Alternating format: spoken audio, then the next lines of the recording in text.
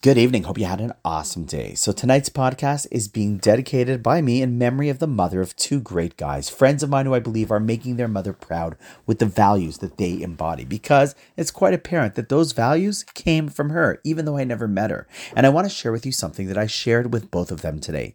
See, one of the boys had told me that he felt a little bad, a little sad actually, that his mother never really enjoyed some of what we would call the finer things in life. And I often hear those sentiments. It's similar to the phrase, I want to give my kids all the things that I never had when I was growing up. However, there is a big danger in that philosophy because often in the process of pursuing the things that they never had, they forget to transmit or enjoy the things that they did have, namely the values of family first, traditions, character, appreciation of community, kindness, and so much more.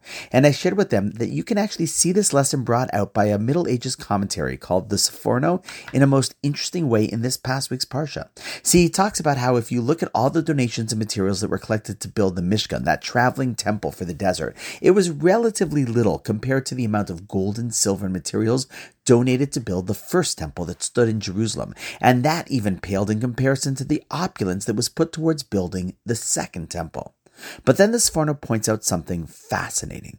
See, our sources tell us, he says, that despite the greater expense that was invested in the subsequent temples, the actual presence of godliness was felt more in the Mishkan and the less expensive temple. There seemed to be an inverse relationship between the amount of material wealth spent on the building and the amount of spirituality felt within that building, which I thought was the exact point that these guys needed to understand. See, we might view it as sad that someone didn't get to enjoy certain material pleasures of life, but in reality, often those people are lucky because they're successful at appreciating and instilling pleasures of life that are far beyond the value of materialism.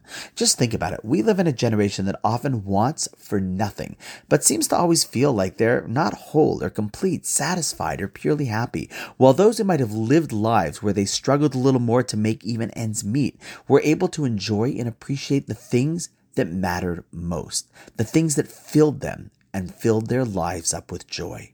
Because let's be honest, a house isn't about a building, but about creating a home. And it isn't about how beautiful the walls are, but about the beautiful values that are lived within those walls. And so often the road of simplicity leads to the true riches of life. It's a lesson that these boys learned from their mother, as did I. And on that note, wishing you an awesome night, and I look forward to seeing you tomorrow.